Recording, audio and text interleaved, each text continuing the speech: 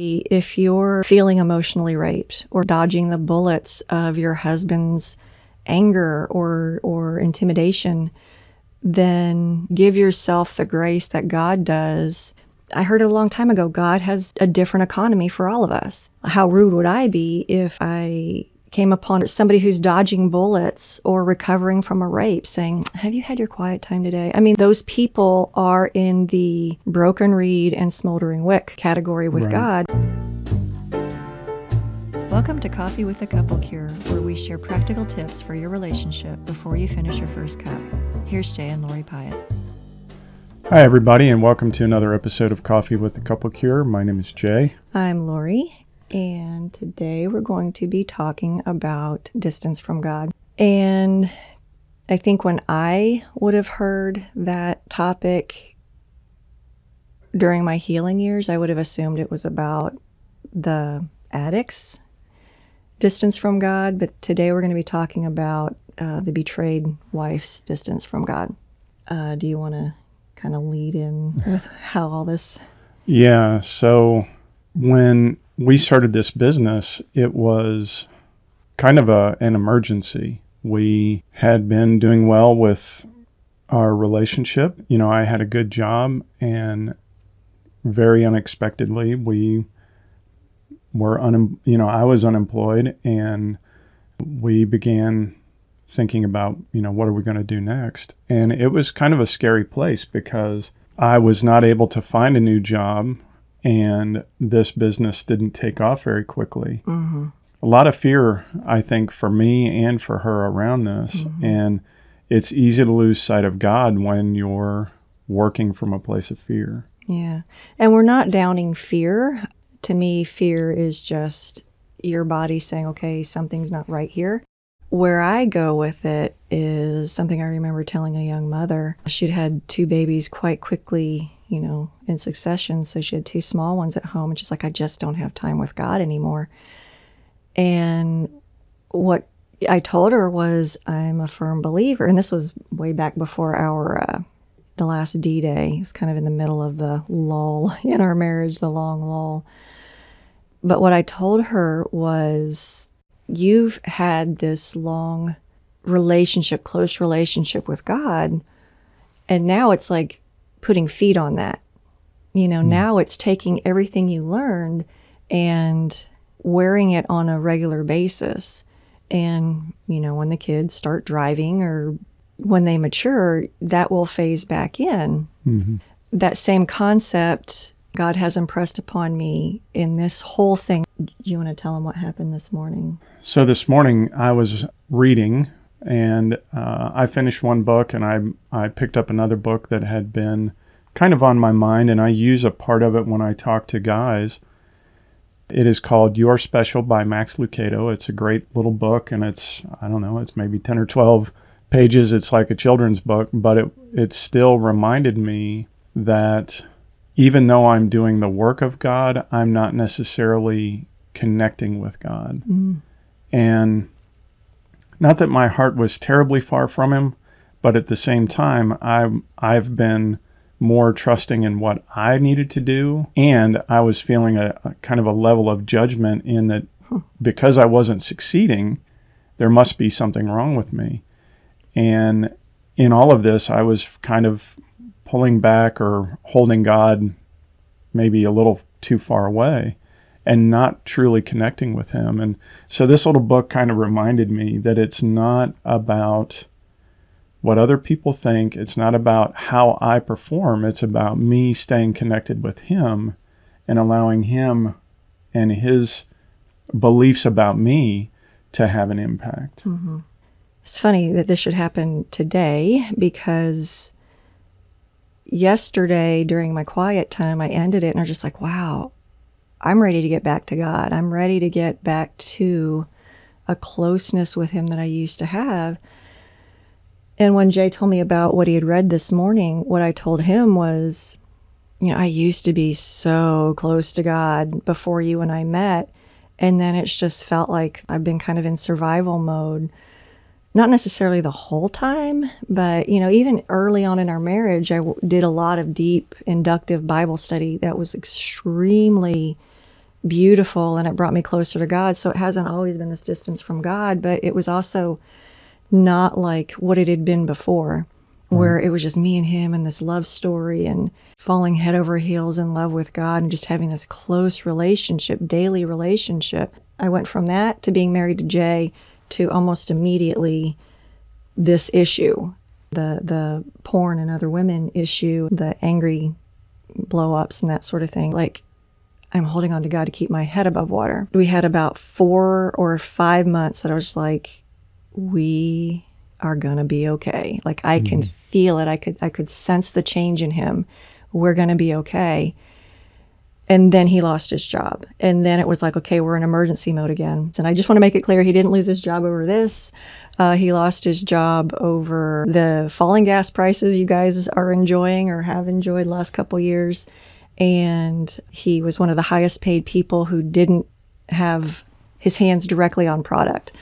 So those were the couple of criteria. He fell right into it. So on this side of it, though, we can see why that happened, because now we're doing what we didn't think we'd do until we were retired. Right. So anyway, that's a rabbit trail.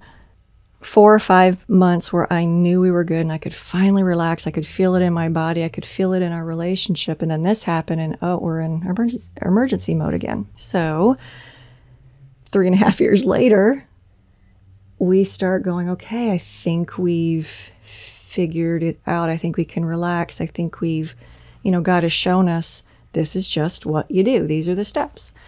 And now we're getting back to a place of calming down and like, I think we're going to be good. I don't know if that's how you've been feeling, but that's how I've been feeling. And so I'm really kind of happy that within a couple weeks of that, both of us feel drawn back to God.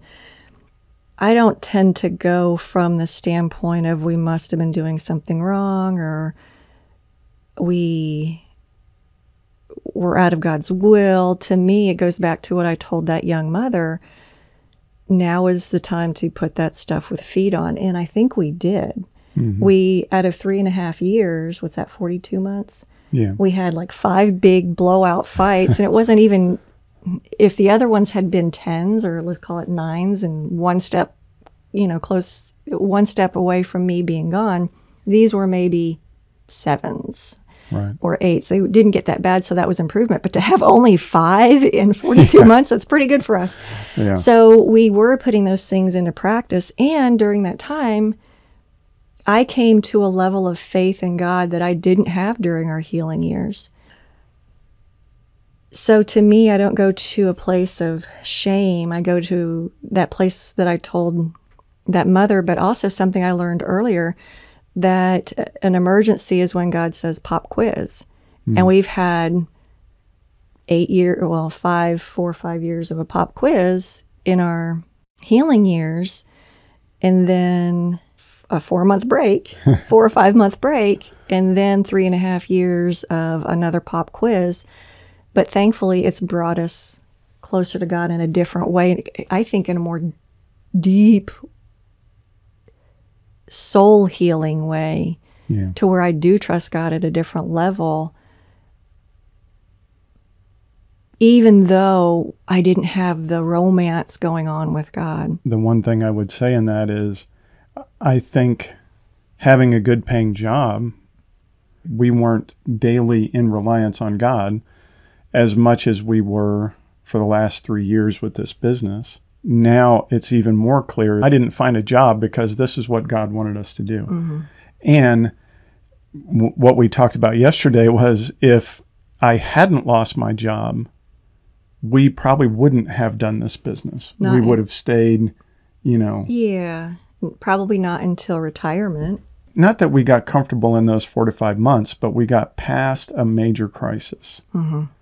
And we had a bit of rest, and then we hit another major crisis. And that's one of the things that little book said, was the big part of the character's life was to have daily contact with God. Sometimes when we're in an emergency, that's a lot easier to stay in daily contact, but it's a different kind of daily contact. It's a contact out of help me, help me, help me, help me, versus wow, God, I just want to be in your presence, which I think is more of where we are now. Mm-hmm. Yep. So, yeah. That's true. I do want to be in God's presence more often and more deeply, like before we were married. Something comes to mind, though.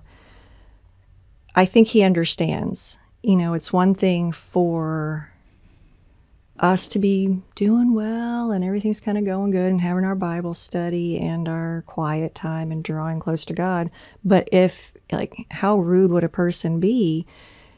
How rude would I be if I came upon a drowning person and said, have you done your Bible study today? yeah. Or somebody who's dodging bullets or recovering from a rape saying, have you had your quiet time today? I mean, that I believe those people are in the broken reed and smoldering wick category with Right. God, where I heard it a long time ago, God has a different economy for all of us. He knows our currency. He knows how we're wired. It's the bone and marrow thing. He knows us so well individually that it's not a cut and dry thing. Right. So hopefully, if you're in the midst of feeling emotionally raped or feeling like you're dodging the bullets of your husband's anger or intimidation, then you will give yourself the grace that God does during this time, because you really are in emergency mode right now. Something else I want to put out there, since Jay brought up the money thing. I know a few women who have gone through divorce, and even though the money is tight, it's almost like a section of women who are closer to God than most people. And it's also a section of women that God comes through for on a much more regular basis. Yeah. In a way that, while it's hard, it also makes their lives very, very sweet. It makes it smaller, but it's like, okay, now we're boiled down to the essential elements. You might be looking at divorce. That could be a benefit of it. Even though it's hard, even though it sucks, even though it's going to be difficult financially, you might be brought into a relationship with God that most people are not. Right. So anyway, that's, I think, enough on this topic. Yeah. And We'll see you all on the next episode. all right. Bye, guys. Bye.